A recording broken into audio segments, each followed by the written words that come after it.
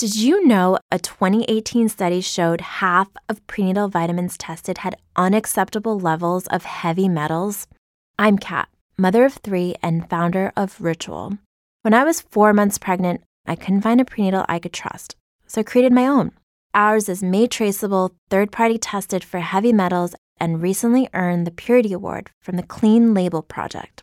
But don't just take my word for it. Get 25% off at ritual.com/podcast.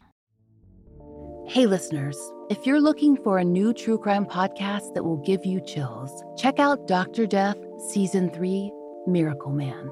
It's the terrifying true story of Dr. Paolo Macchiarini, a charming surgeon who left a trail of bodies behind him. This season begins with a storybook romance between Benita Alexander and Dr. Paolo Macchiarini.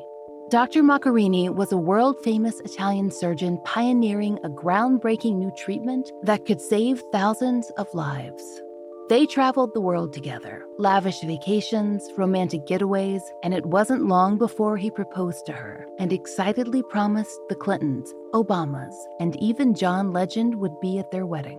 What Benita didn't know then was that her new fiancé would take her to the center of an international medical scandal that would shock the world. Dr. Paolo Macchiarini had lied about everything, and 6 people would die before she would uncover he wasn't the miracle man he made himself out to be. I'm about to play you a preview of Dr. Death Season 3, Miracle Man. But while you're listening, make sure to follow Dr. Death Season 3, Miracle Man on Apple Podcasts or wherever you're listening. Or you can listen right now by subscribing to Wondery Plus in Apple Podcasts or the Wondery app.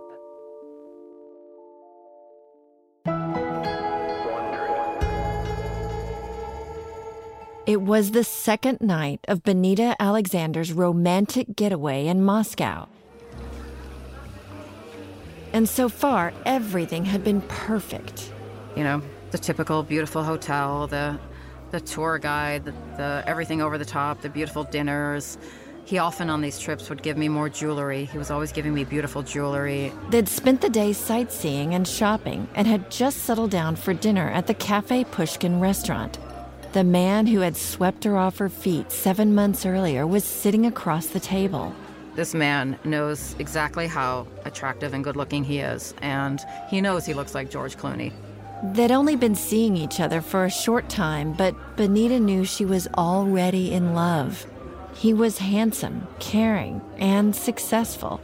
In fact, he was here on a business trip, a new clinical trial. He'd invited Benita along, but she almost didn't make it. For months after the surgery, I'm back and forth to the doctor constantly, and they can't get rid of this infection. He'd invited Benita along, but she almost didn't make it. Just a few weeks earlier, she'd had surgery and gotten an infection. But after some antibiotics, things seemed to be getting better. Besides, she really wanted to see Moscow. And then the infection cleared up enough that my doctor said, "You're fine, you're okay to travel." But now, at dinner, it was clear something was very wrong. And I started having horrible pain, like piercing pain. At first, she tried to tough it out, hoping to make it through the dessert, but this was just too much. I remember squeezing Paolo's hand under the table, and I just look at him, and I say, "My love, something's wrong." A look of concern flashed across Paolo's face. "Everything's gonna be okay," he said. He got up from the table, threw down some cash, and grabbed her coat. And I could barely walk, barely get in the taxi. They made it back to their hotel room. And he said, "Lie down on the bed." Benita quickly pulled off her clothes as best she could so he could see the wound. He looked at the incision, and he looked at me, and he said, "Do you trust me?" And I just looked at him, and I said, "Get me another glass of wine." Paolo gave a soft smile and then walked to the mini fridge. He pulled out a bottle of wine, then filled a glass to the brim and handed it to her. Which I promptly slugged, and I lay down, and he said, "Where are your scissors?" I had these travel scissors that I was using to cut the gauze that I was covering the incision with. And I said, "They're in the bathroom." And he goes in the bathroom and he gets my travel scissors, and he used peroxide or something, whatever he had, to quote-unquote sterilize them. He came back over to her, looked her in the eyes. And he said, "Do you trust me?" And I just nodded my head. And he took those scissors and he plunged them into my incision. The pain was unlike anything she'd felt. Benita has a high pain threshold, but for a second, she thought she was going to black out.